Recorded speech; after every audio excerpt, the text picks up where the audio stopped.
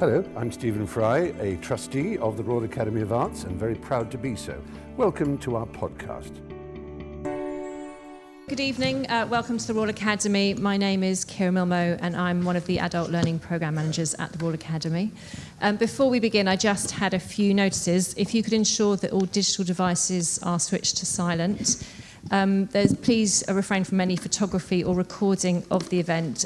It will be recorded and it's going to be podcast, so if you did need to listen to it afterwards, you can do that. And we're not expecting a fire alarm, but if one does sound, if you can leave through the door actually at the front here. But I'm delighted to introduce tonight's event in which our panel of speakers will be discussing the art of looking at art. The starting point for this discussion is the RA's current exhibition, Jasper Johns' Something Resembling Truth. To quote from the exhibition catalogue, Johns' art is a consistent reminder that truth is not a given, but rather is revealed through the layered and shifting meanings uncovered through the process of perception. So when we draw on our own experiences and perception to shape the meaning that we assign to a work of art, how much contextual information do we also need? Does knowledge enhance our experience of a work of art or affect how we engage with it? And what are the different ways in which we might engage with art? These are some of the questions that our panel will be considering in the discussion tonight. I'd like to introduce our panel this evening. Cathy Pilkington, RA, studied BA silversmithing at Edinburgh College of Art and sculpture at the Royal College of Art, following which she was awarded the Cheltenham Fine Art Fellowship in 1998. She was elected a Royal Academician in 2014 and was awarded the Sonny Dupree Award for her work Reclining Doll. She was appointed Professor of Sculpture at the RA Schools in 2016. She has had solo shows at Marlborough Fine Art and other recent exhibitions at the V&A Museum of Childhood and Chapter Art Centre in Cardiff. In 2017, she created a site-specific installation, Life Room, Anatomy of a Doll, in the historic life rooms of the RA Schools, which travelled to Brighton University Gallery as part of the Brighton Festival, where she was the lead visual artist. She co-curated Eric Gill, The Body at Ditchling Museum of Art and Craft, and presented a major new commissioned work, Doll for Petra, which explored the complex relationship of Gill's practice to his biography. Kirsty McSween has worked as an interpretation curator at Tate for almost 10 years, including producing the interpretation for 5 Turner Prize exhibitions. Most recently, she worked on queer British art at Tate Britain and the Superflex swings at Tate Modern. She has experience producing a broad variety of interpretations, such as audio guides and family trails, as well as timelines, wall texts and captions. And finally, Jill Hart, who is Head of Education at the National Gallery in London and has worked in museum and gallery education since 2000.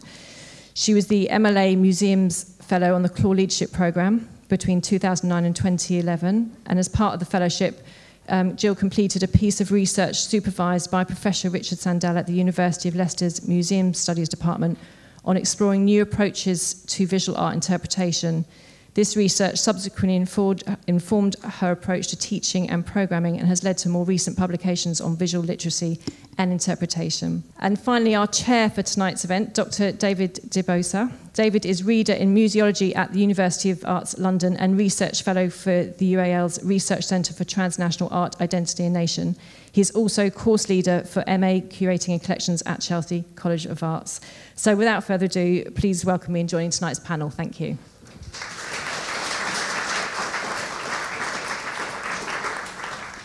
Thanks so much, Kira, for that warm introduction, and thanks to you and your team, and Jennifer and others who have enabled this event to take place. It's my second such event here at the Royal Academy, and those of you who are used to these evening events will know how much these events can be great opportunities to talk about a whole series of issues, both in relation to the exhibitions, but also to address questions which are broader and more relevant to wider questions in culture. The way we're going to proceed this evening, ladies and gentlemen, is to draw out some of those broader questions. We're going to touch on the Jasper Johns show, but I'm aware that perhaps members of the audience haven't necessarily seen the exhibition, so we're not going to discuss the exhibition in detail. We're going to draw out a whole series of themes which we think are relevant for us to be able to take through these questions about interpretation. Part of our debate and some of the questions that we've been debating today relates to this divide, if you like, between people who believe that the relationship between the artwork and the audience is sacrosanct, that nothing should come between the artist and the audience. So as little interpretation or words as possible. At the other end of the spectrum, we know there are other people who've been invested and worked for many years to ensure that there's a kind of democracy, if you like, in relation to the art world. And that democracy is guaranteed and secured by ensuring that everybody has a certain portion of knowledge about the artwork and the artist. It's between these two poles that many, many debates have taken place over many years in different parts, both between artists and curators and people in education or learning departments. So I'm delighted to have this distinguished panel, people of many years of experience, here to discuss these debates. We're going to start, ladies and gentlemen, by thinking about the question of biography. And in particular, we feel this is an important place to start because this is one of the features of the Jasper Johns exhibition. For those of you who have seen it, you will have noted that in the opening interpretation, there is reference to Jasper Johns' 7 years relationship with Robert Rauschenberg. How far is that piece of information, that piece of interpretation, central to the way in which we see the rest of the show? This is something that we've been debating, and I want to just return to our panel members just to ask a few questions, not necessarily about that, but particularly about this question about biography. How much do we need to know about an artist in order to enjoy the exhibition or in order to think through the important themes of the work? I'm going to start first with Cathy, because I know, Cathy, in relation to your co-curation of the Eric Gill exhibition, you've dealt with what one might say is quite a contentious biography, and you had to handle that in a particular way. I mean, where did you stand? What were the kinds of things that came to your mind in thinking about the creation of that show? So this was a show which was based on that question. So the question the show asked was, how much does the knowledge of Eric Gill's biography impact on our enjoyment of the work, and can we see the work separate to that? I don't know how many of you are familiar with Eric Gill's work and his biography. Let's see whether the heads are nodding or... So Eric Gill famously abused two of his daughters, sexually abused his daughters, and made, on one hand, the most beautiful, breathtaking, some people might say, other people might say limited artwork. And the show interrogated and asked questions about what can we do with that? How can we mount an exhibition of his work without dealing with this properly? So it was interesting because the context was a museum. It wasn't a contemporary gallery, and it wasn't a very big public gallery in London either. It's actually in Ditchling, in the community where Eric Gill lived and worked, and where the abuse took place as well. And the reason I got involved in it, because you think, why on earth would you want to get involved in this project, was because the work that I've been making over the last few years uses the doll as object and subject. And the director of the museum approached me with a doll that Eric Gill had made for his daughter, Petra, and it was a carved wooden doll that he'd made for his daughter, age 4.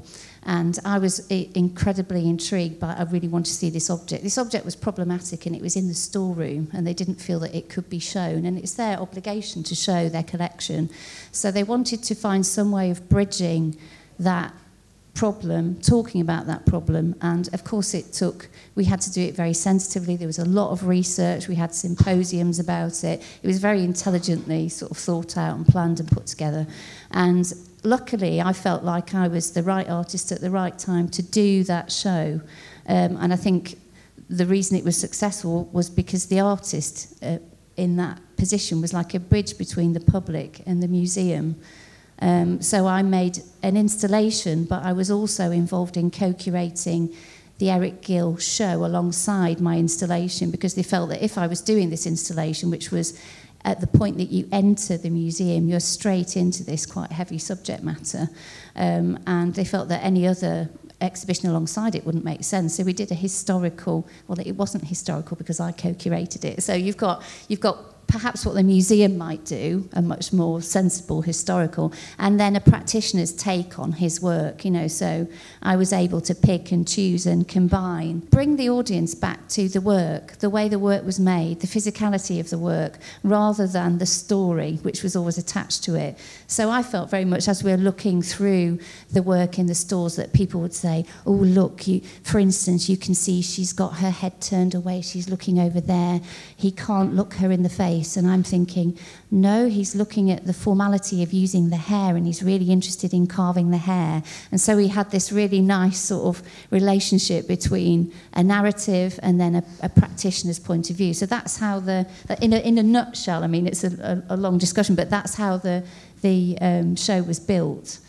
So you I'm hearing that in terms of taking quite a balanced approach to quite difficult subject matter, and taking that approach in a way to lead back into the work, but without avoiding this question about biography. Maybe I can go to Kirsten to ask you, because I know that in relation to your work at Tate, again, you've had to grapple with this question, perhaps not with such controversial, if I may say so, as subject matter, but still, this question about how far we need to get at the biography of the artist in order to enjoy the work. I mean, how do you handle that? Well, one of the things that we feel is really important is that to give people the tools to get their own meaning out of it. So there could be something in the artist's biography that a viewer looking at it will identify with and then make their own meaning from the work. But the work with the Jasper Johns, the biography, I feel, is very important because it fed into his work in a direct way. But perhaps with Eric Gill, it doesn't, because, as you said, he's not able to look at somebody in the face. That's a different issue. So I think when we approach things at Tate, we don't needlessly bring in biography and try to give meaning to the artwork, because that's for the viewer to make their own meaning from it.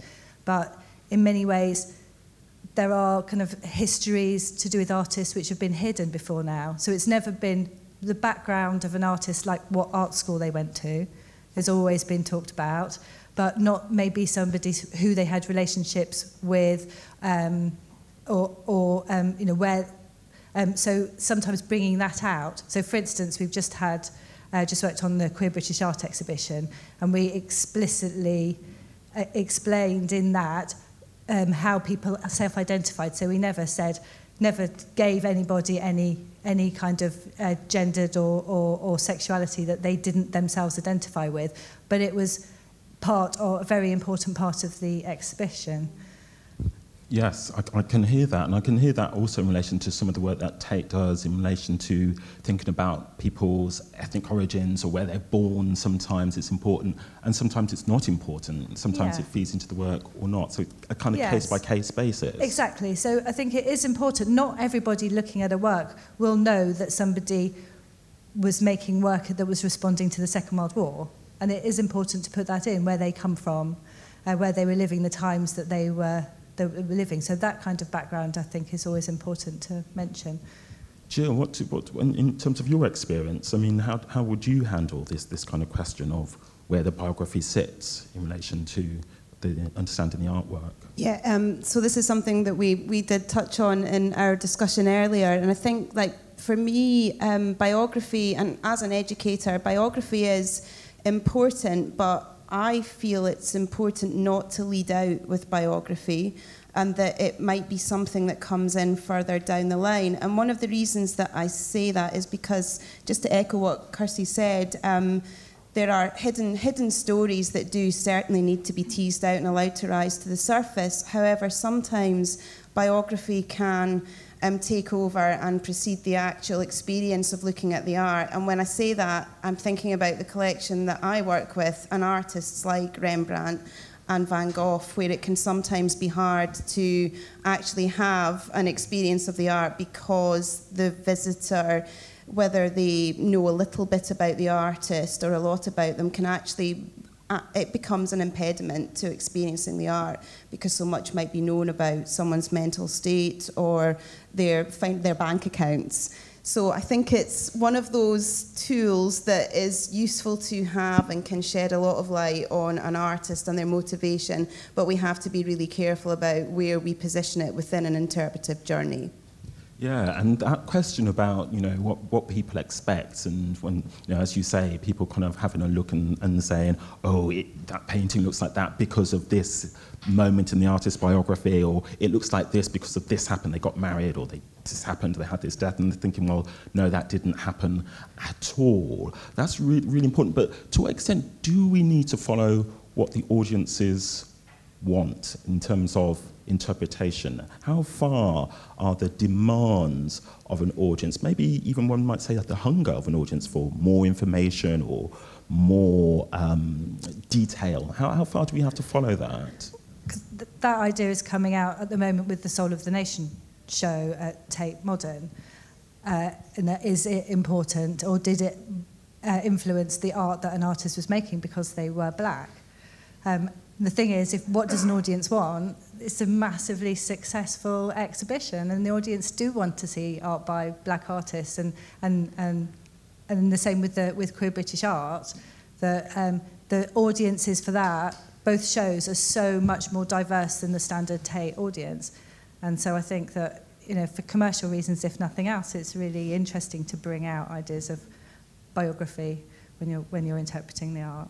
I'm glad you spoke about diverse audiences, because this is something else that we've spoken about earlier, and the way in which we've seen audiences change over many years. I'm going to kind of fess up here and say that I've been knocking in and around art institutions since the year has a 19 to begin with, so my students always laugh at that one.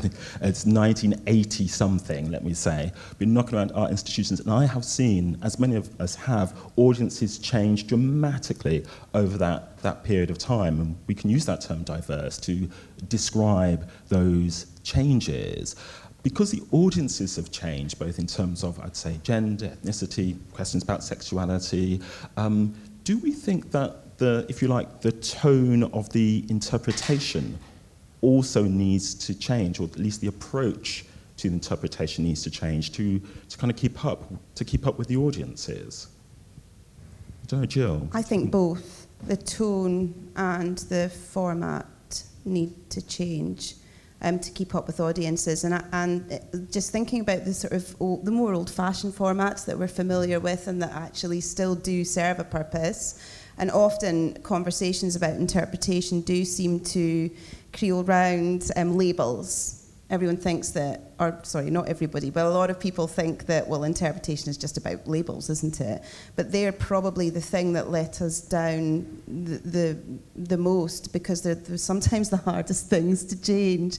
And actually, with more engagement with technology, it's becoming easier to change and adapt and test different forms of interpretation. So on the subject of tone, I do feel that the idea of an authoritative voice, the use of words like clearly the artist was trying to do this, or evidently this means, or it's obvious that, those are the sorts of words, the words like obvious, evident, clearly, that need to stop being used, whether it's on a label or any other form of interpretation, because it can immediately shut down a thought process in the mind of a visitor, regardless of where they're from, if they don't know what it is that is being stated as being clear, obvious, or evident. And I think those are the sorts of words, rather than art historical jargon, that are actually becoming problematic. So the tone does need to shift away from being authoritative to perhaps being trusted without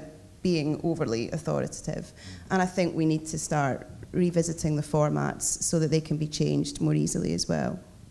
We wouldn't ever want to get rid, well, as far as I can see, we wouldn't want to get rid of the labels, because from our evaluation, people will always go to the label with that, but I think there needs to be other layers of interpretation, whether that's digital or visitors responding, labels written by other people or in different formats.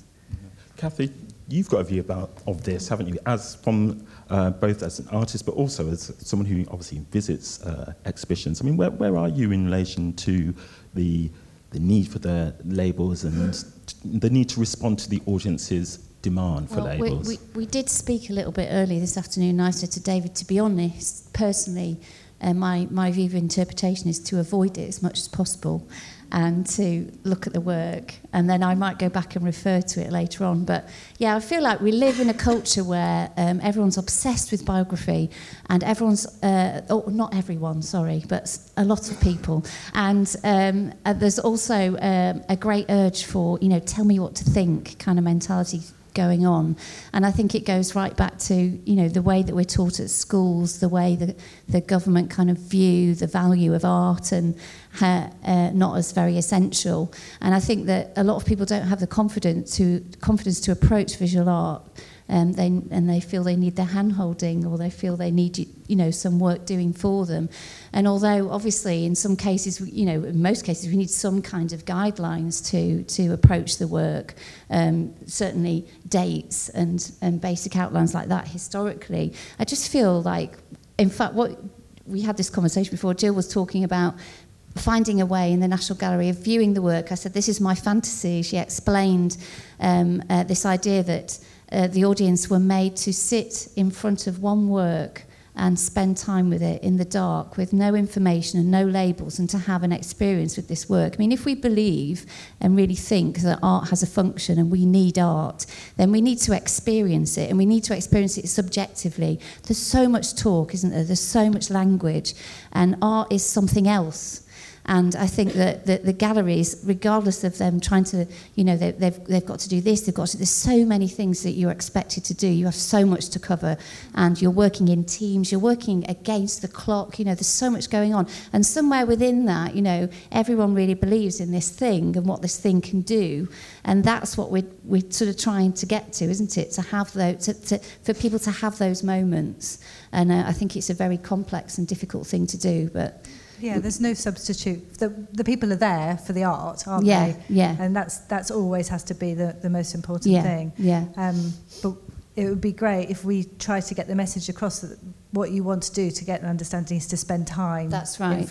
Yeah, and it's counter the culture, isn't it, as well? No, that's right, because we have seen people going around an exhibition, reading the label and then glancing at the artwork and then spending more time with the label than actually the artwork. But I feel that when you say you don't look at any of the labels, but that's because you are coming from an understanding. That's right. So if an artist has been inspired by another artist, you have that knowledge yourself, so you don't need to be told it. But other people, they can't, for them to get to the same position as you are, then it's just giving them the tools that they can spend time. Hopefully, it's always gratifying when you see somebody looking at an artwork, reading something, and then going back to it and spending more time with it, and then gaining that kind of understanding. Yeah. And it's because of that, particularly with something like the Jasper Johns. If you haven't, I wonder about how people approach it that don't make art, because of the embedded process and the materiality and all of that going on in it. I think it's quite difficult work to get into if you don't actually, if you don't do that. Exactly. And I know when we had a conversation earlier, and we'll come on to it later, when everybody's saying they hate doing audio guides, except for me, because I make them. But one of the things in the audio guide for the Jasper Johns is that he took as a starting point for many of his works a photograph, and there's nowhere on the wall to see the photograph, and unless you don't know the photograph, you're not going to be able to understand where he got to and the genius of what he's doing. So having the audio guide there in front of you, giving you the photograph, really, really added for someone who doesn't have that knowledge. Okay, I'm going to come back to the audio guys, but just bear with me for a moment, and I promise I don't work for Antenna Audio or anybody like that, but I am interested in relation to the audience. Please bear with me, because I want to do a bit of a straw poll, if I may, just in the room, just to get a sense from you, just in relation to this question, because we've got different views, and I've been on a journey around this in my many years in the art world, in terms of starting as a purist and saying absolutely not, no gobbledygook from any know-all about this work. I just want to have my experience of it, to becoming a know-all and writing gobbledygook and thinking, no, people need to know these things. It needs to be shared. Can I just see? I don't know if people just do me the favour of raising a hand or not, about this question about about labels and in relation to our exhibitions. I mean, who are in the camp of the purist, absolutely nothing or minimal labels? Who would want to? Who would vote for that? Who in the room? Can I just see a show of hands? And be bold. Be bold. Okay. All right. Okay. That's lovely. Any more bids? No. Great. And who really wants to have the labels there, the captions and the text panels and the right. Okay. Carried. Vote is carried. I think. Okay. I think that's an interesting guide because it does say something to the way that we were talking a bit earlier. We may come back to that in relation to audio guides, but let's talk about audio guides just for a minute, if we may, because I know for me, I don't know how many times I've taken an audio guide, but it's absolutely minimum. I very, very rarely take an audio guide. I think the one time I did take one was when I was having discussions with Antenna Audio. So, Jasper Johns, no audio guide for me, please. I don't want somebody in my ear while I'm trying to have what I think is a visual experience. So, I don't know, where are we on audio guides? Well, I've already said that I feel that they give you another layer. And I think it's the same with the captions that you were saying, Kathy, that people like to be told what to think. But I think a good audio guide and a good label doesn't tell you what to think. It just gives you the tools, and then you can think and make your own judgments. But it just gives you that extra, if you don't have, I mean, Jasper Johns is such a good example of where the audio guide, I think, worked really well, because there was nothing on the wall that told you that Duchamp was such an important influence. Well, it did tell you that, but then it showed you in a little bit more detail if you weren't sure what Duchamp's Mona Lisa looked like, or that it was. So it's and the other thing as well, that you're not forced to. That's what I was going to say. It's not inflicted on you, is it? And you can skip as well. Yeah, that's right. But what you do have to make sure from somebody making it is that people don't feel that the only important works are the works covered by the audio guide.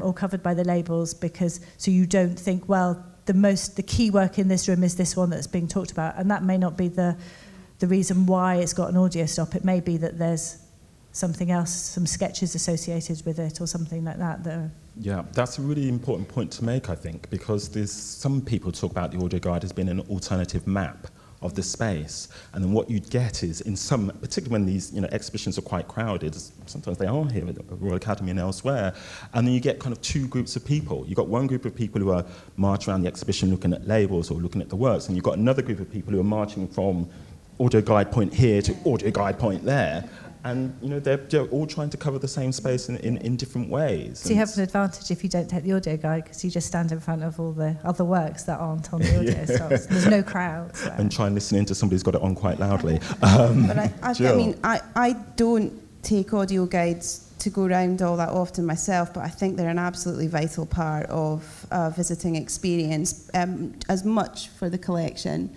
as for a temporary exhibition. But they're also an opportunity to really tease out vital interpretation messages that it's only possible to go so far with in writing. And the most successful example that I can think of in recent years at the National Gallery is the Rembrandt, the Late Years exhibition. Did anyone in the room see that exhibition? Did any of you actually go round that exhibition with the audio guide? A couple of nods. So I'll reveal to you a couple of the things that went on behind the scenes of putting that together, because back 4 years ago now, we went through quite an extensive debate about how to make sure that was a seamless visitor experience in terms of all of the different layers of interpretation that we wanted to pull together. And as a result of that, about 3 different key messages were used across every single different format, from the labels on the wall to the room panels to the audio guides, the actual events that were programmed for it. And one thing that we worked on really closely with the curator of that exhibition was, okay, let's avoid, and this is the first, I think this was a real success story for us as across sort of team working. We managed to really successfully avoid writing statements on the wall like, and here's an example of Rembrandt at the height of his powers as an etcher. And there is a danger with an artist like Rembrandt to just basically write things like that. Here's another example of how great he was. And instead, we kept going back to the curator and saying, but how? Why is that? We have to be writing, well, why is this so good?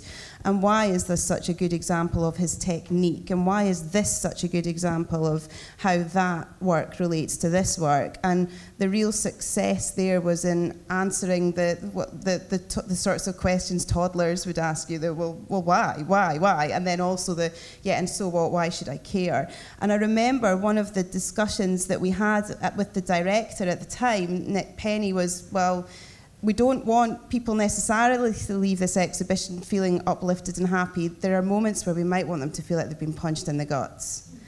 And I think that's important. And we were sort of touching on this earlier, that every single act of interpretation has to be different, and sometimes the process can kill it if you allow the process to become too formulaic. And sometimes, we do want people to feel uplifted, but there's nothing wrong with wanting to really sort of hit someone at a more, not literally, at a more kind of painful emotional level too, if the work requires it, and we felt that it did.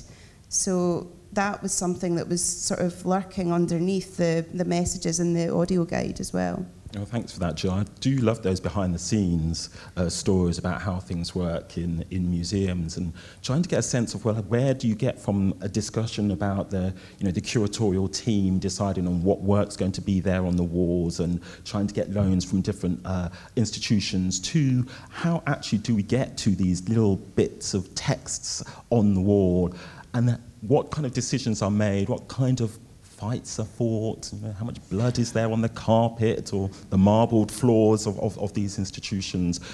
I know the processes have changed over the years, and in relation to labels at one point were written by the erudite curators, and then the interpretation team were really there almost like editors to make sure everything was spelt correctly and the grammar was there. But things have been changing over the years, and I wonder to what extent or how useful or how valuable that the changes that have happened are. I mean, Kirsten, in Tate, in terms of the group and the different approaches which are now taken to interpretation, how much have things changed, and what is the dynamic, if you like, between curators and interpretation and other things which are going on in learning? Because I know in Tate we talk about learning actually more than simply just interpretational education. One of the big changes that's happened is that we used to be called interpretation and education, and now we're learning. And I think that kind of says a lot, not necessarily, it's not necessarily positive for interpretation because we're merged as learning, but I think it's interesting that we are seen as part of learning, and that gives us a particular relationship with the curators, because we are seen very definitely as a kind of filter from the knowledge that they have as kind of subject experts. And we can say, but we're approaching this from a point of view of visitors and from learning. And on the whole, they do respect our expertise in that. And I think that there tends to be a different approach from exhibitions and the free displays, because although we do say to the curators they aren't writing these texts for their peers, they are for visitors. There is often they have a particular story that they need to tell through the exhibition, and so as you said, you do have fights. We do, sometimes it's a kind of series of toing and froing and kind of compromises, but I think that as a whole they do understand that we are coming from things from a respectful to both the visitors and the curator's point of view. In displays we have more leeway, so we do write text ourselves, and they're working very closely with the curators for different displays as well, and increasingly producing other forms of interpretation, like, as you saying, the audio guides in the collections, and recordings of artists talking about their practice, and images of kind of artists in their studios. So one of the things that we've started to do at Tate Modern with the new building is we've got some interpretation spaces. So interpretation used to always be put outside the displays on the concourses, and now it has much more of a place inside the displays. Which kind of varies from a display about materiality. Then we've got things that you can materials that you can touch that artists have used, or photographs of artists in their studios. So not text-based, but kind of other forms of interpretation that we're being given much more that space. And it could be a sign of kind of new directors much more audience-focused, rather than necessarily focused primarily on the artworks and the artists. I think that's just to pick up on some things that you said there, like the idea that interpretation is sort of trying to build that bridge between understanding of the artwork or the thing that's being interpreted and an understanding of the audience, and that's a very different form of expertise than having a subject specialist expertise. So that, I think, is sometimes where the tension can arise. It's not completely impossible to get over it, as we've been discussing earlier, but interpretation is such a hotly contested thing in most organisations because everybody wants a piece of it or everybody wants to own it, but it doesn't quite fully comfortably sit within curatorial, I don't think, because it isn't something that only requires a subject specialist knowledge. So there's a lot of debate and a lot of different approaches actually as to how to do it as well. A lot of interesting approaches outside London as to how to get interpretation right. And then often, and it'd be interesting to hear Kathy's input in this, when you're working, say, on something like the Turner Prize, or we have a display called Art Now, where when we say the subject specialist, but the curator for contemporary art doesn't necessarily know anything about the art or the artist, so they're having to we're having to produce in very much in kind of conversation with the artists, and then come up with something that not only the curator is happy with and interpretation team is happy with, but the artist is happy with as well. Yeah. What about that, Kathy? Sometimes. The artist's voice and the extent to which artists that you know, or you yourself in these situations, want to get involved in that process, that argument, that struggle. It must be much handier for you when the artists are dead. Easier. It depends on their estates. Sometimes they're a bit... Yeah, because they can be quite awkward artists, can't they? Well, I guess the recent project that I worked on, I was very involved in the interpretation, and that was surprising for me because I guess I got opportunity to do something that I didn't know whether I'd be able to do or not, and found that I had much more to say for myself than I had initially thought. So I think that was really interesting for the curator and really interesting for me, and I think that the whole sort of case of artists, curators, and curators working with artists in that way is really... It's very current, isn't it? And it's enlivening lots of historical collections, isn't it? Contemporary artists coming in, responding to the collections and doing interventions in the museums. It's a great way of getting interaction with the public and really kind of teasing out real relevance and... it's an important interpretation. Yeah, exactly. Yeah. That isn't necessarily historical and can be very subjective, and surprising things can happen, I think. So it's very important for us to work together, isn't it? We both kind of really need to listen and talk to each other.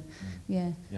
I mean, I actually, rather than the harmonious end we're coming to in this conversation, I was quite enjoying the tension and the sense that, people actually do fight for something in institutions, because a lot of the work, it's a bit like a swan, isn't it? And, we come into these spaces, they're so graceful and so beautifully put together and everything, and we don't see the fight and the struggle and the hard work and the battles that have gone on underneath to just get to that state of kind of beautiful, easy rooms to glide through. So I'm glad with the opportunity to hear both about the tension and the arguments and the things that people feel they have to fight for, as well as the resolutions which are reached. There's something new in the debate now, though, isn't there? Because now the great public are beginning to have even more of a say. It's not just an argument or a discussion between curators and artists and people in education, learning, interpretation. Members of the public have their mobile phones, they have apps, they have Instagram. We know there are chat rooms and all kinds. I don't know if they talk about chat rooms anymore, but there are all kinds of things going on where people are having public discourse. And this question about interpretation now has kind of leaked, could I use that term, is now outside of the shuttered corridors and rooms of curators, etc. And now the public have a say. I know in different ways we've had different experiences of this. I mean, is this something to be wary of, or is this something to embrace? Embrace, I think. So, and without saying too much, it was 2 years ago, maybe just over 2 years ago, that the National Gallery finally allowed people to take photographs in the building, and I can remember the outcry. It was as if, it was really, people were calling it the biggest change we've ever seen. And now, of course, everyone's forgotten all about it, and everybody's walking around at all times with phones and so forth. And it's not as big an issue as it used to be, I suppose, because all the staff have adapted to it and understand how to help people get the most out of their visit, instead of standing in front of someone with sticking a phone up in front of a picture and blocking everyone else's view. So habits have slowly shifted. We actually ran workshops at the time how to use your phone in the gallery, and we're encouraging people to work with us so that we could kind of basically encourage a more discreet use of phones, or one that wasn't as so disruptive to other people. But 2 years on from that now, we've got Smartify, an app that can be downloaded onto a smartphone, and visitors can use it. It's actually, again, very discreet. There might be some people in this room who think this is appalling, but it's possible to hold it up to a painting in the gallery and very quickly get information on the screen of your smartphone that tells you about the picture. And what I've noticed watching members of the public use this, and having tried it myself, is that it's actually quite a good way of using tech to support the experience of looking at a painting, because there might be a moment where everyone is looking at their screen, which of course is not what we want visitors to do, but at all times they're guided back to looking at the picture. And that's a very big difference between 2 years ago, everybody walking about just taking pictures of everything, taking a quick picture of the painting and then a picture of the label and moving on. Whereas Smartify is giving everyone the information that they want. It's also been done in such a way that we can update and change that information quite quickly if we wanted to, but people are also looking back at the artwork on the wall. So I think that we've made quite a bit of progress there. And then Instagram is another really interesting thing for us, because something that we've just recently begun to realise is it's a really visual piece of social media. A lot of us were a little bit grumpy about the fact that the gallery was publishing pictures from the collection with huge long art history essays underneath them, and it seemed a bit unnecessary in terms of information. But what we've been discovering looking at the analytics on this is that the people out there in the world who are on the receiving end of this love the art history lesson.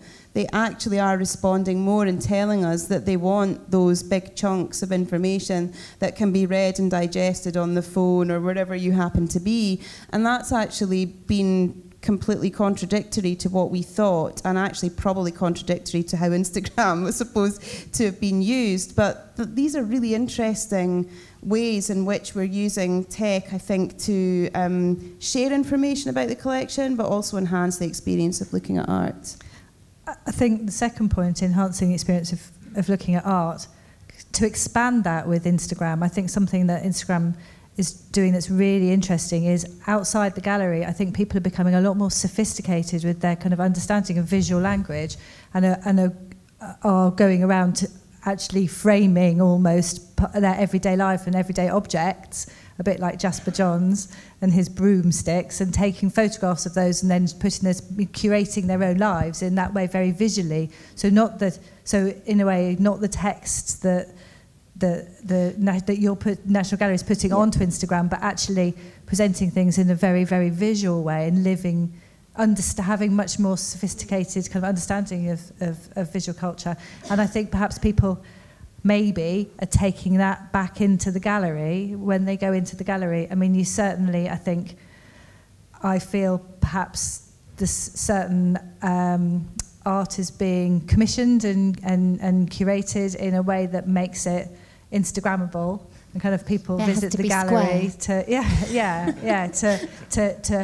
do a selfie with the lights in the Devines at Tate Britain, or on the swings, or whatever something. The big bum in the Turner Prize. Is this a new word for me, Instagrammable? I don't know. I'm going to use it all the time. Kathy, you've used it, embracing it? Yeah, so, well, I've really, historically, I really hate social media and won't have anything to do with it. But about 3 years ago, I started doing Instagram because the painter in the studio opposite to me came into me, and he was worse than me in ranting about technology. And he just said, he's northern as well, like me. He says, Kathy, you've got to get on Instagram. You've just got to do it. It's brilliant. And I thought, well, if Paul's doing it, I'm going to do it. So I started, and I was amazed, actually, at how interesting it is for a visual artist. And it's almost like a kind of guerrilla thing that's happened between artists in studios, I think, as well as everything else that's going on, where suddenly you can interchange with each other and cut out the obstacles between you. You're just straight in there, and it's very informal as well. So it's more informal than a website, because most artists now have got websites, haven't they? And they didn't have 10 years ago. It was distinctly uncool to have a website, I think, and now it's like you have to have one. So that's really, really interesting, and I think that the kind of communications you get on Instagram all the time are, as an artist, I think really, really useful, and for ideas I think shows are curated on the back of people who meet on Instagram. I think sales happen for artists on the back of Instagram, and I think just your audience and people like, just anybody can talk to anybody, can't they? So you can start having a conversation. I have conversations with students that are studying, and things like this happen. It's really, really interesting. Yeah. I also think that audiences, visitors being able to come in and record and capture things and then share it with their own audiences, so that the idea our audiences also have their own audiences. So this sort of old-fashioned idea of an expert transmitting information to a row of people sitting in front of them, and that's it. It's the linear one-way, now I'm going to tell you everything about this thing on the wall behind me. Those days are so long gone, because the people in the audience can be sharing whatever they want, opinion-wise, with their own audiences out there in the world, and capturing images of pictures as they go through the building. And I like to think, and this is perhaps me showing my naive idealism, that the fact that visitors can be writing, frankly, honestly, and in their own opinionated way about what our art might mean, can in some way, over time, influence our own voice, because it might actually help contribute to the softening, maybe a dialing up on the warmth and the openness of our voice when speaking to the world in the way that we want to speak to them. Because it's really easy, with the best will in the world, when you work on behalf of a national institution, to always sound cold and authoritative, even when the principles and values have been decided as being we have to be more warm and cuddly. Actually, I think that's when the audience can influence us by this use of things like Instagram, actually. Your initial question to me in this section was about how things have changed over the last few years, and one of the big changes have been this institutional warming up. So we now have official tone of voice guidelines, and every Tate employee has to go to a tone of voice workshop and be indoctrinated in the friendly yet authoritative tone of voice. So, and it's kind of being embraced, and it makes our job much more straightforward because we can say, doesn't adhere to the tone of voice guidelines. Try it this way.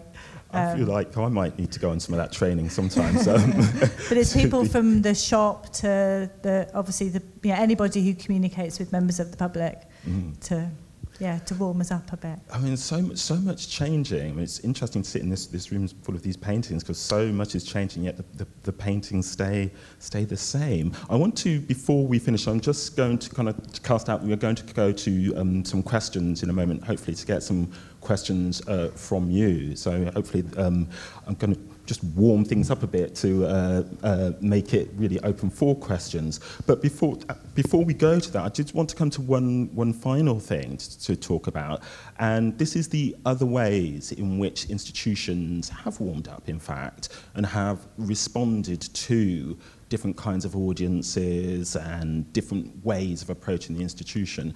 And I know, Kirsten, there's the bank of opportunity with the suplexes. Yeah, so as part of the swings that are in the 1, 2, 3 swing, the Superflex Danish collective, the swings in Turbine. If anyone's not been yet, go and have a swing. We have, as part of that, we have something called the Bank of Opportunity. So the artists want the swings to break out of the gallery into the immediate vicinity outside Tate Modern, and then out into London, and then around the world. And what can we do if swings, and how can that affect people's lives? So we're more and more kind of encouraging visitor-generated responses, and that's one of the ways we're doing it. So we have we've got a map of the world, and people can put stickers on the map of the world where they would like to see the swings to appear, and kind of writing something about where they would like them to come and why they would like that. And that's kind of following on from, we've obviously had for the Turner Prize for many years, has had the comments board, so people making a comment on the artists in the Turner Prize, and lots of visitors saying that they enjoyed that section as much as the rest of the exhibition sometimes. But we did the same thing in the recent Queer British Art exhibition at Tate Britain, where we had a room at the end where we started off by asking visitors for their own personal response to particular artworks in the show, and then turned those into captions and actually had them in the exhibition next to the kind of institutional voice. Then we had people's own personal response to them. But it just turned into this, kind of had a life of its own, this amazing area where people kind of at the heart of the exhibition, but people spent a lot of time in there, spending time really, really thinking about their response to the show. So we got some really beautiful, kind of personal, heartfelt responses about the subject in the show, and people made amazing drawings, and we've kind of kept all of them, so we're thinking now what we can do about it. But that's a way where people have just given the opportunity to respond, and just really making the most of that opportunity. And that is lovely, isn't it? Because as a viewer, you can also go and have a look at what other people have written and how other people have responded, and that becomes some of the best comments are people making comments about the comments.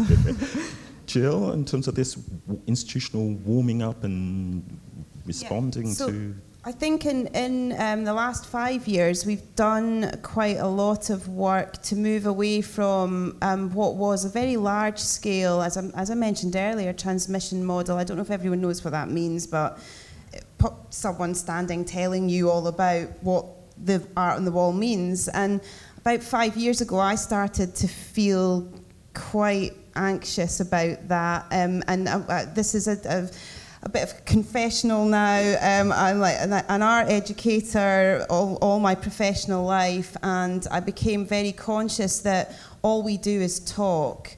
Our whole trade is based upon verbal information, verbal explanation, I think that's changed quite a lot, to be honest, in recent years, but I became really conscious that we're very dependent upon language to do almost everything that we do. It might not all be one-way transmission anymore. It might be more inquiry or dialogue focused, but it still requires verbal exchange, and it still usually requires standing between the thing on the wall in the National Gallery, because we only have things on the wall, and the audience. So literally getting between the audience and the thing that they are supposedly there to have a direct experience of. So we did start very consciously experimenting with removing language, and we'd done that through experimenting with complete silence, as Kathy alluded to earlier, and also through movement. I want to show some pictures to illustrate this, if that's all right. I'm going to have to skip over your slides here a little bit, Kathy, but maybe we can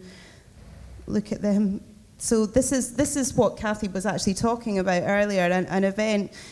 This was a one-off event that we've turned into a series. It's called Looking Without Talking, and actually it was inspired by a Vermeer exhibition in 2013 called Vermeer and Music. And again, this is a confession.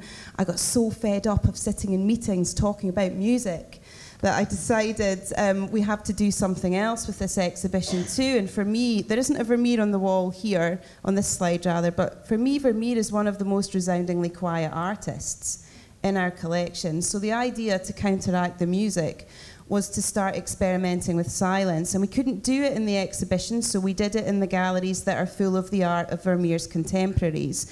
And we turned the labels round so no one could read them. We worked with the engineers to turn the lights off, spotlight pictures. We spent a lot of time positioning seats carefully. This is the behind-the-scenes stuff you don't find out about a lot of time. Sitting in chairs with colleagues, making sure there was nothing in anyone else's peripheral vision. And on the night, when the public came in and were instructed to sit down and not move the chair, what we basically, 20 people at a time, were able to have a completely silent experience in the dark with Rembrandt, De Hoek, and other artists from the 17th century Dutch part of the collection in total silence, without any information, without any disruption, for 5 minutes. And then we asked everyone who participated a series of questions afterwards to find out just exactly what that experience had been like for them.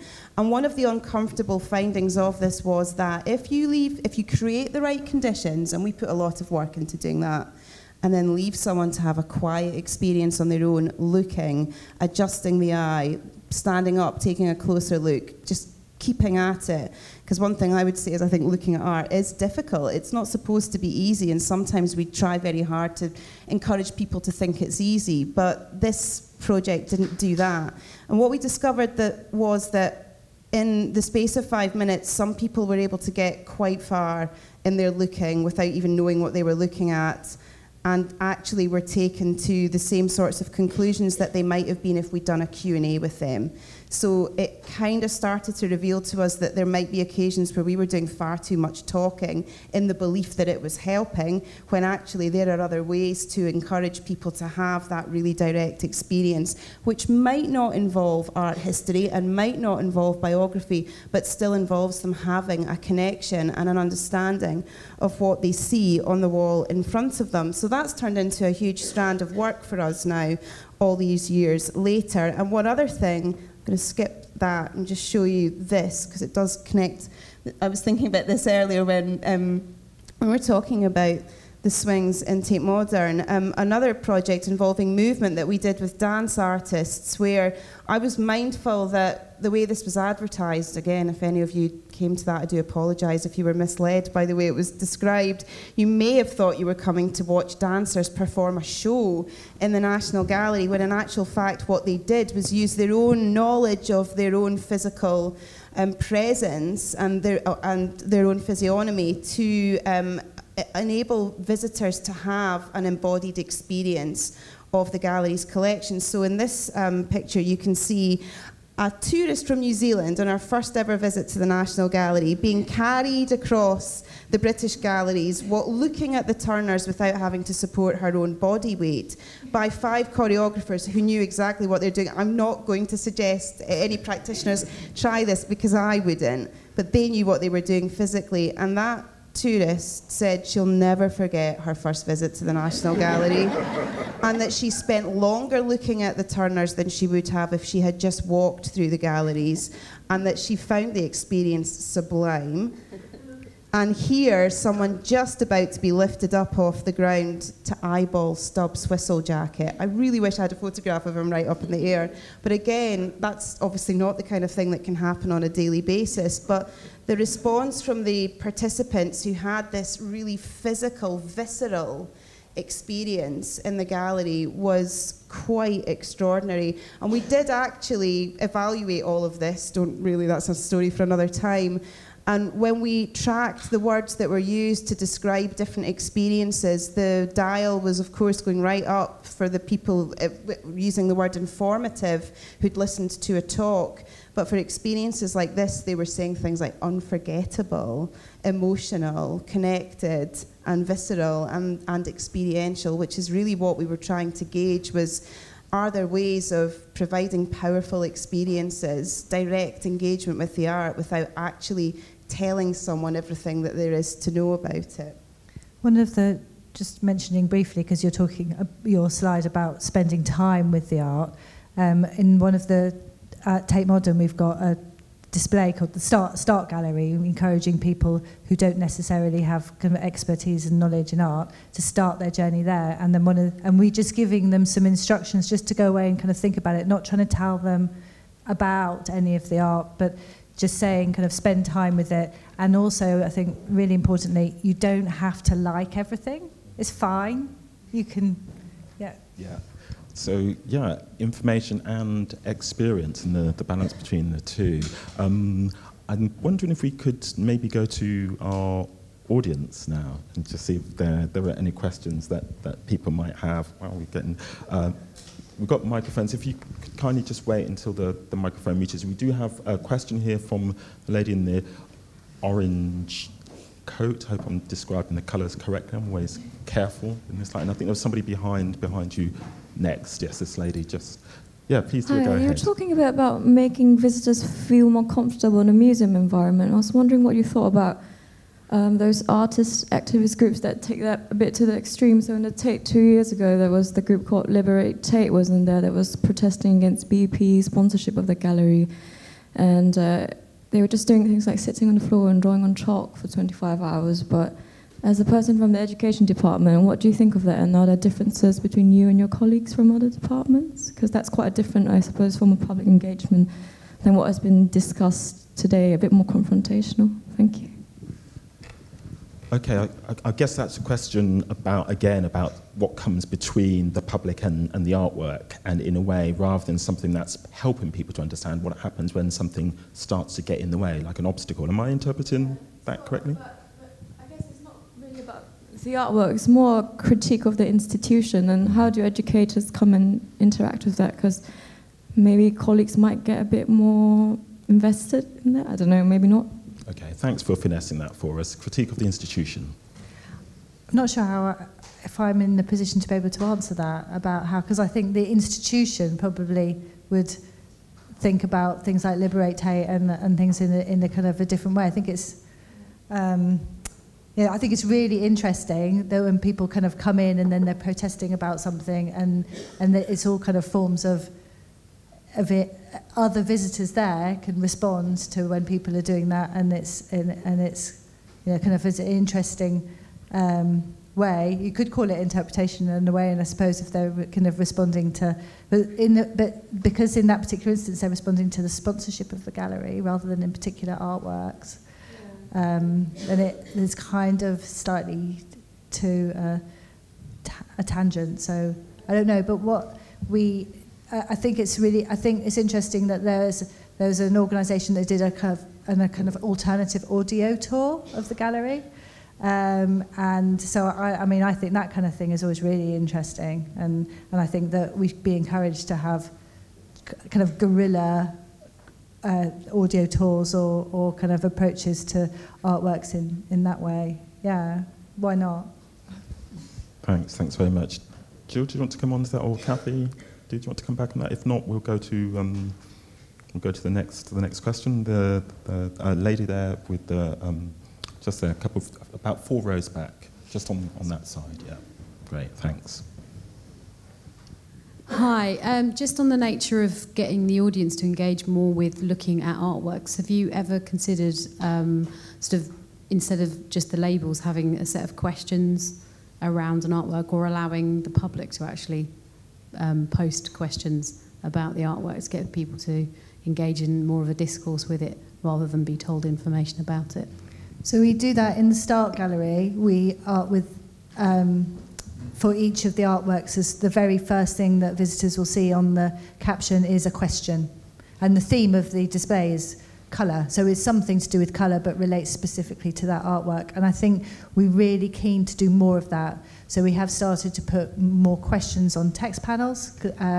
And we also, in the different, they're called explore spaces, that kind of bring out different aspects of different displays. Then we ask people questions, because that's a really great way for just giving people a little hint about thinking about things in more depth themselves. And we actually have asked over social media for people to tell us what they want us to talk about. Which we did do, but that's, you know, I mean, that was challenging.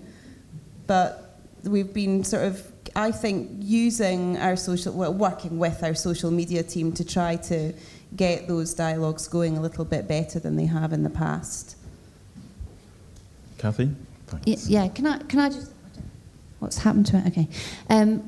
I know there's not really time to go into this in detail, but I just wanted to quickly mention some of the things that I've done that are outside of the gallery space and about interrupting and intervening in public space, or semi-public space anyway, that you would go into and expect to be a certain way and has been changed. So the artwork has become part of that space, and then the audience is actually in the artwork and becomes part of the artwork. And there's lots of examples of this, isn't there, as an art practice? So I don't want to go off too much of a tangent, but this is a piece that I made on top of the bar in the academicians' room, which we've just been in, which is called Top Shelf. So the bar, which is normally empty, became a space for an installation which was there for a year, which almost became part of the room.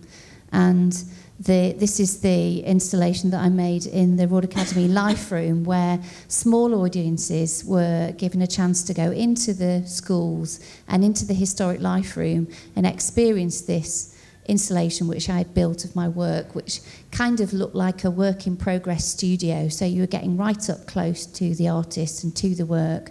You could sit in the historic chairs, and audiences spent about an hour in there on average.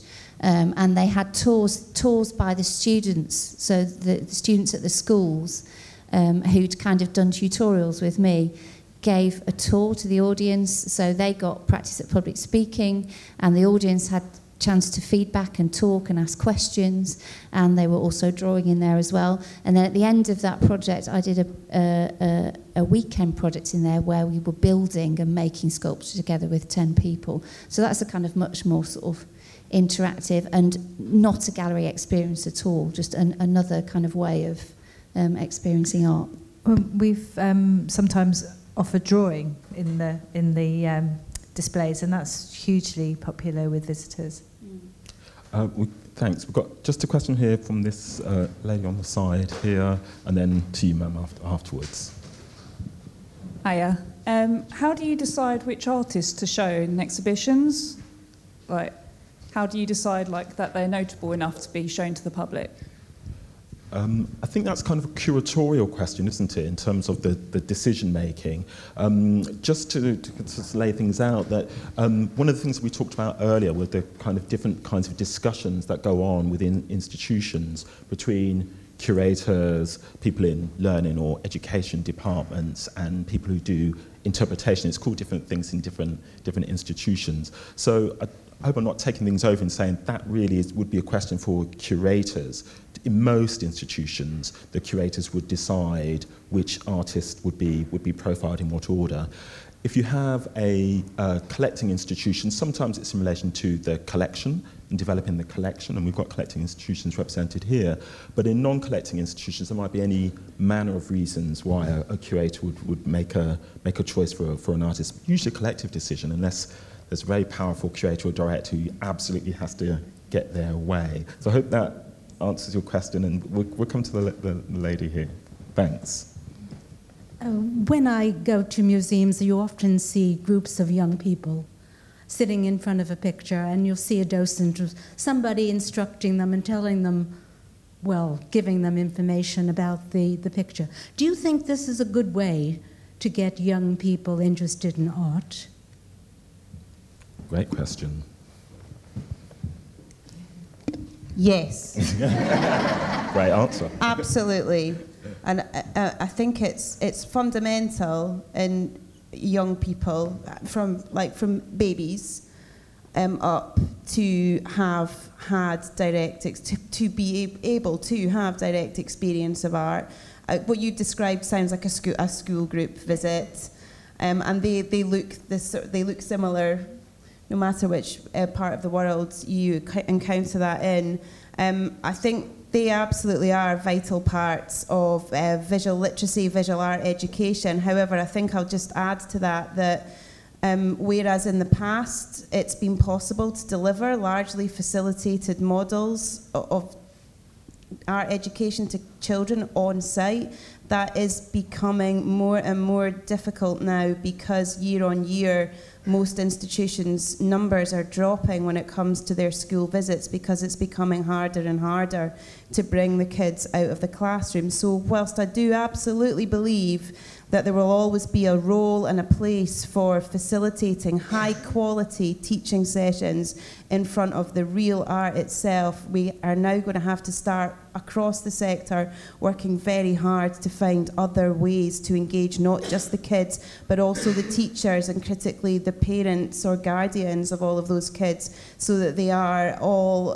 understanding what a cultural education can contribute to the overarching education itself. So it's becoming more and more difficult, and we may have to take things off site, we may have to do more outreach, we may have to work very, very carefully to work out how digital can support the continuation of a visual art education, but doing it in front of the real thing, whether it's a painting, a sculpture, an object, will always be a very critical part of that. That's great, wonderful. Yeah, quite right. I was just kind of come out of my neutrality of the chair to support that campaign, you know. But we've got this gentleman here. Hello. You've only briefly touched on technology as a multiplier and the effect it can have. Clunky audio guides being one of them. Why do we need those anymore? We've all got phones, iPads, etc. I love galleries, but you know, why can't we have high definition tours of the same thing that you sell for $3.99 on? Things like that, virtual collections. I don't think you've really explored that. I'm sure you're thinking about it, of course. Okay, and yeah. Education for schools, of course. Yeah. Thank you very much. I mean, it's about taking forward the opportunities which are offered by digital. I suspect that these are discussions going on in institutions. I mean, we were talking earlier about, I don't know, I call it the James Bond wall in Tate Modern, which is this incredible screen which you can move around and play with, which is quite a recent addition, I think. But I imagine Digital these discussions... yeah. Sorry? The timeline. The timeline, great, thank you. But I guess these are discussions going on at the moment, are they? Or am I wrong in the institutions at the moment, how to expand the digital? So that's taking the artworks out of the gallery, and so people can look at them in their own home, because obviously there's no substitute for actually standing in front of the artwork. But yeah, as you said, we're using technology to do things like having timelines, and we have a very successful drawing bar at Tate Modern, so you can use iPads to draw pictures and that have been inspired by different parts of the collection. But yeah, I think that organisations like Google are looking at high definition artworks outside the gallery. Yeah, I just think it's wonderful that people are thinking in these ways and having putting these things on the agenda. It's always an ongoing conversation, I think, to try to move the discussion forward. I'm just aware of the time, and I would love to prolong the discussion a little more, but we did get that image of your wonderful work on the bar. I think that's planted a few seeds in people's minds on this wonderful Friday autumn evening. I'm just wondering if there are any further questions for us. Yes, sir. Would you? I'd love to call you the gentleman with the beard, but I feel a bit obvious in saying that. So. Do you do anything to measure the effects that different kinds of interpretation have on how the visitors behave in the gallery? So, for instance, do different types of interpretation make them spend longer in front of particular works, or examine works more closely, things like that?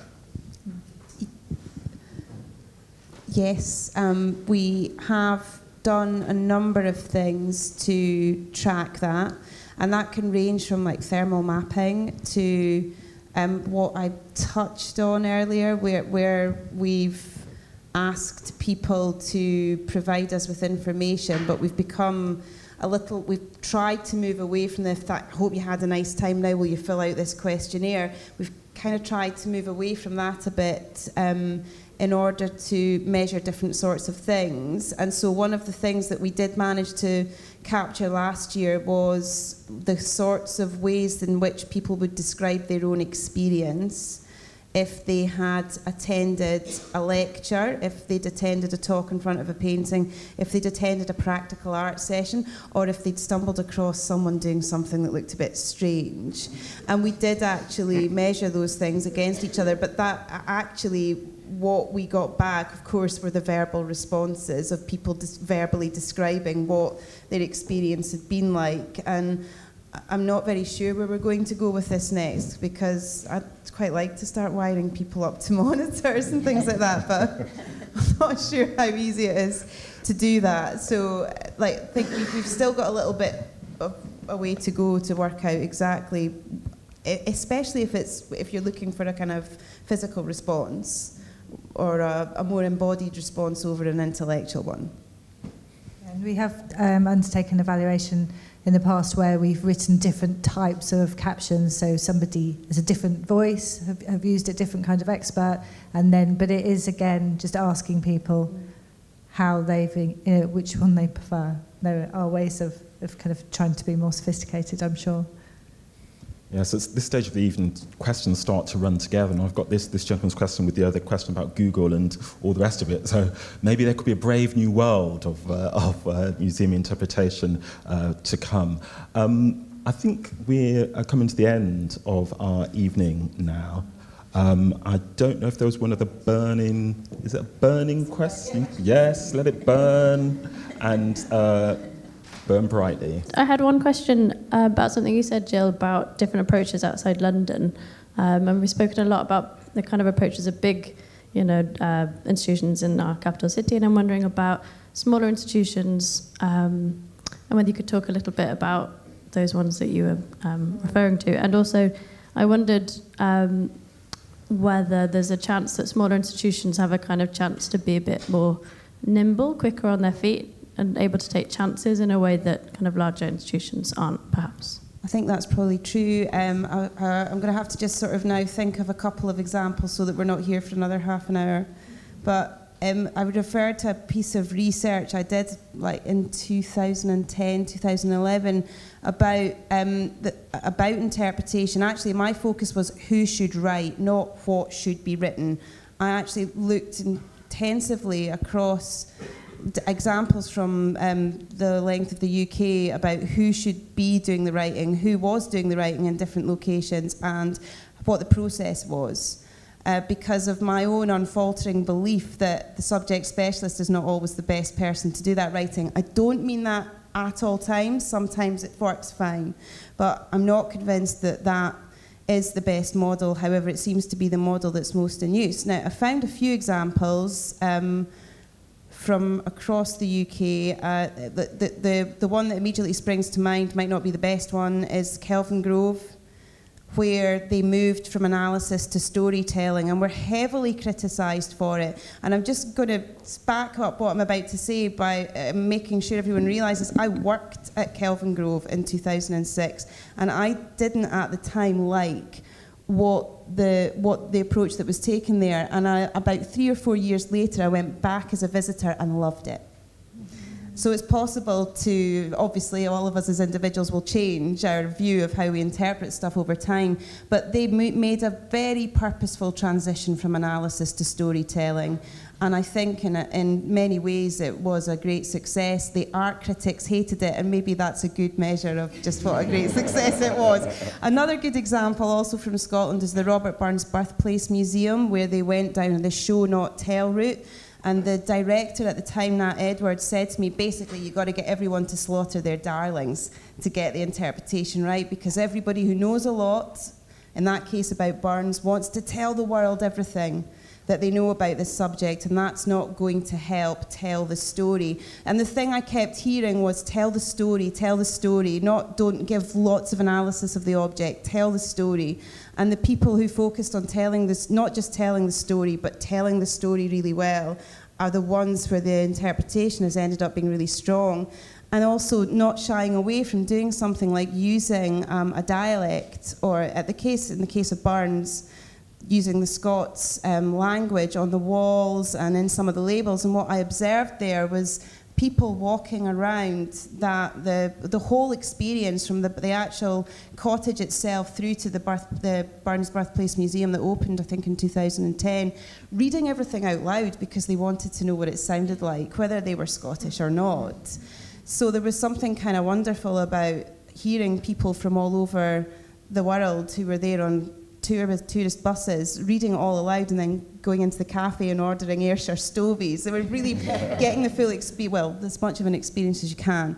So I found that the language thing is something that's really interesting. The storytelling is really interesting. I think this is being done really well in a lot of smaller museums around the UK, and I think sometimes it is because there are shoestring staff and budgets. And one of my favourite examples is Wolverhampton City Art Gallery, where they actually put together the most amazing interpretation, partly as a response to a cut in their funding. And they came up with a cross-departmental team that had what I got as close as I could find to a genuine sort of trading zone scenario where everybody was respecting each other's expertise and taking it in turns to lead the process and step out of the process. And as a result, the interpretation was really informative, but also it was sort of true to its locality, and it was compelling as a story. It's one of the best examples I could find. And trying to think of one more example just to finish with. I think Walsall, the new art gallery in Walsall, had a very interesting approach to interpretation. And the example that I can recall was of Deborah Robinson, the curator there, saying, well, we've tried to do away with the authoritative voice because who wants to hear me banging on about the art all the time? And her example, I think the exhibition I saw at the time was Gary Hume, and the text had been written by his partner, and it was handwritten. And there was something really compelling about the fact it had been written not by the artist, but by someone who knew him well, and that it was handwritten. And so there was also something there about the tyranny of black and white text on a wall, and the fear that people have of being less formal with it. So I hope that kind of answers your question. Yeah, that's a really full answer, and I think took us on a very useful tour of some places across the country, which often people don't kind of think of. So thank you for that question, for leading us there. I do hope that you will have the opportunity, so those of you who haven't had the opportunity to come back here to the Royal Academy for the Jasper Johns show, and perhaps to mull over some of the questions and the debate that's been taking place in the room this evening. I certainly obviously have added to my understanding of the main questions or some of the big issues in relation to this journey from information and authority to interpretation, to engagement, to learning, and to warming up. I hope you'll join with me in thanking our panel heartily this evening. It's been a wonderful evening to just hear some new thinking and to get a sense of what's actually happening across the country today. So please join me in thanking our panel.